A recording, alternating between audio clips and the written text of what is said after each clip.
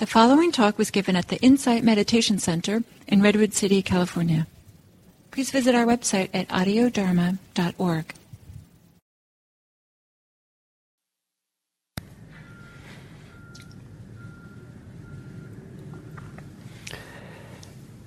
So, good. Hello everyone, and on this solstice day. And the topic this week is right effort, and today we turn towards the effort to allow the wholesome to emerge. So there's classically in Buddhism, there's a dichotomy, the division between those mental states, motivations, thoughts, activities, just about anything that is afflictive and that which is beneficial. And in this dichotomy, what might be in the middle that's neither afflictive or beneficial is not really addressed, not really talked about. Not because there's maybe a radical duality between these two, but the neutral is not spiritually so meaningful, so important to focus on. It has a place, it is what it is. But in terms of the training and the growth and development that Buddhism is about, it's not particularly relevant. It would be like something like, I don't know what an example would be, but if someone is training for a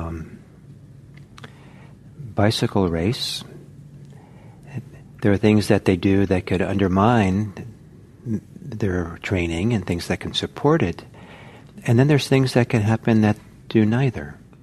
That it's just simply something that's happening. And so, for example, if you, maybe if the person just likes to read about the score in football scores and standings, it might be neutral, might be pleasant to do, might be nice if a person likes that, but in terms of the training for the bicycle race, it's neither here nor there. So the Buddhism has this dichotomy between the wholesome and the unwholesome. And the unwholesome is afflictive, and the wholesome is beneficial.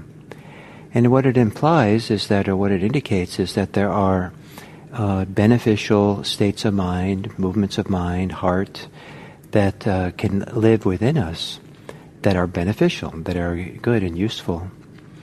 And so we want to enable that, or evoke those, or allow room for those. And that these are important. And Buddhism is not just about abandoning and letting go and renouncing. The abandoning of Buddhism, the letting go, is that when the Buddha talked about it, he very seldom talks about letting go of things. It's always an inner world of your letting go of clinging to things, attachment, craving, the things that we're caught in. So we don't have to necessarily let go of things of the world. Wisdom might tell us to do that. Compassion might tell us to do that. But in terms of the Dharma, what we're letting go of is the clinging, the attachments in the mind. But that's not all we're supposed to do. Sometimes people kind of pick up some simple idea of Buddhism and think, this Buddhism is all about letting go. But in fact, that's important. That's part of the 4 right efforts. But equally important is the cultivation or the allowance, the development of beneficial states, wholesome states, skillful states. And there's a lot of them. The ones that are closely associated with mindfulness practice are the 7 factors of awakening.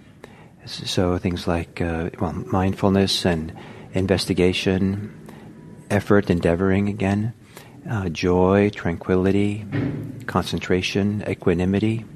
Elsewhere, happiness is important, patience, wisdom, states of mind that are expansive, open, peaceful, boundless, loving kindness, compassion, sympathetic joy. There's a whole slew of them. And there's so many that the mind can go dizzy. Like, wow, I have to get busy here and do so much. But it isn't so much that we have to do them all and all at once. There's another art here. And it's not necessarily the art of making and doing, but the allowing. And the language is usually translated into English as the arising. One makes room for, one makes space for, one puts energy into the arising and of wholesome states. The language of arising, I sometimes like to rather than calling it arising, call it emergence. And why I like the emergence is that it doesn't imply that we're the doer, we're the maker of it, but rather there's something within us that wants to be born. Something that has the capacity of emerging, coming out. And our job is to make space for that emergence, to allow for that. And the reason I trust this so much is that the afflictive emotions and states of mind, I associate more with the surface reactivity. It's the world of reactions to what's happening in the world and how it impacts us and how it impacts our attachments and our fears. And as deep as those can feel they are, they still have to do with this interactive world. It's more on the surface. The emergent world comes from some different place within, and it's something that can well up, as opposed to react to. And so we don't have to have anything in particular happening in the world that triggers the beneficial. It's more like we get settled and make room for it. And this is a remarkable thing to discover in meditation, that the more peaceful we become, more quiet and calm we become, the more we have this kind of sense of not knowing, just willing just to be here in our experience, and make room for, then the beneficial kind of begins to flow and come out. It's not intentional, but it's more something that the intention is to make room for it, to allow for it, to be with it. And so it can seem a little bit passive. It can be kind of a little bit magical thinking, to think that you just sit there and, okay, I'm just going to sit here and do nothing, and something will emerge that's wonderful. Maybe that's a little like,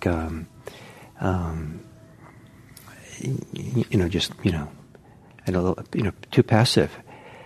The language of right effort is kind of dramatic and powerful, I would say. So here's the classic description of the third right effort. Practitioners take up, and so this is my own translation, so if you look it up somewhere else, you'll find it's a little bit different, or quite different. Practitioners take up and take hold of their minds. So that take up and take hold of their minds, it doesn't mean, grab on, and it means that they enter into the world of their minds. The thinking mind and the reactive mind doesn't have us. We are there for our mind. There's a kind of freedom there. Who's in control, the mind or you? And in a certain kind of way, in this practice, you are. And the machinations of the mind don't grab us by the nose and pull us around. So another way of saying this is to really be present in a full way. Take up and abide in the heart.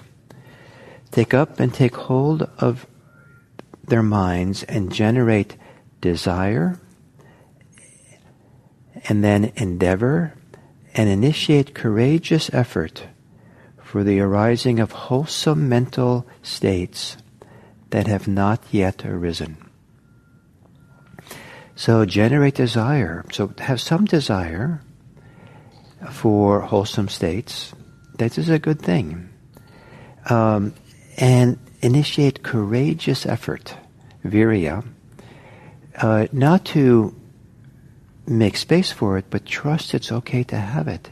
There are times where having this kind of open experience of presence and attentiveness and awareness to the world in an open way feels very vulnerable and very scary. To be able to feel the depth of what's going on for us, we have to go through layers of things which are difficult. And so to keep opening and being, okay, this too I stay with. And this courageous effort to not believe the thoughts in the mind that you have to fix and do and react and blame, but this courageous effort to really be present in a simple, relaxed way here, putting aside all the other things, to allow something to emerge. And first might emerge is grief and sadness and anger that's been long unresolved. But trusting, just opening, and seeing what it wants to emerge. And the courageous effort is to keep getting out of the way for that. And this idea of not knowing can be a way to get out of the way, to allow something to begin to come. And this not knowing, this emergence, seems to work best when we're most settled, most calm, most peaceful. It doesn't work so well if we're caught up in our reactive world. That's kind of a self-perpetuating world of samsara.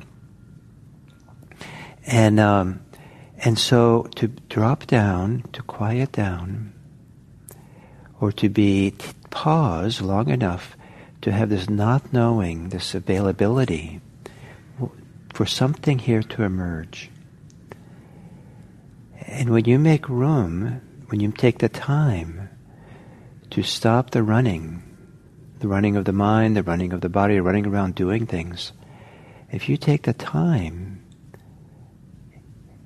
to pause, sacred pause, to feel and be available, what is here? What wants to emerge? What wants to be born? Even in times of great crisis, unless there's a danger, but great challenges, become quiet enough to ask the question, what here wants to be born? In the middle, the center of it all, what wants to emerge? And as things emerge that are wholesome, that are beneficial, that are nourishing, that are nutritious for the heart, allow for them. Let them come. So a lot of this third right effort is not making something happen, but rather availing ourselves of what's already here. I'd like to propose to you that you have more beneficial states going on all the time available to you, that if you pause or make room or quiet down just a moment, you'll start feeling that things are good. There's reasons for joy. There's reasons for happiness. There's reasons for kindness, for love. There's reasons for curiosity and interest in a delightful, nourishing way. What's here? As opposed to, oh no, this again. Avail yourself. So more rather than making yourself a certain way that's wholesome, see if you can kind of pause and make space and avail yourself of the wholesome that's already here and available, no matter how small it is. No matter that it's accompanied by unwholesomeness. Don't give the unwholesome a lot of authority, that it takes you and grabs you and pulls you around, or you have to kind of listen to it or obey it. Avail yourself of the wholesome that's here. And if you don't have it for yourself, then borrow it from others. If you can be with people or somehow have connection with someone, or even if it's, on the web, something, put yourself in the presence of people who you feel are emanating something wholesome. And then kind of borrow it from them. So you can avail yourself of it and begin exploring the world of the emergence of the wholesome.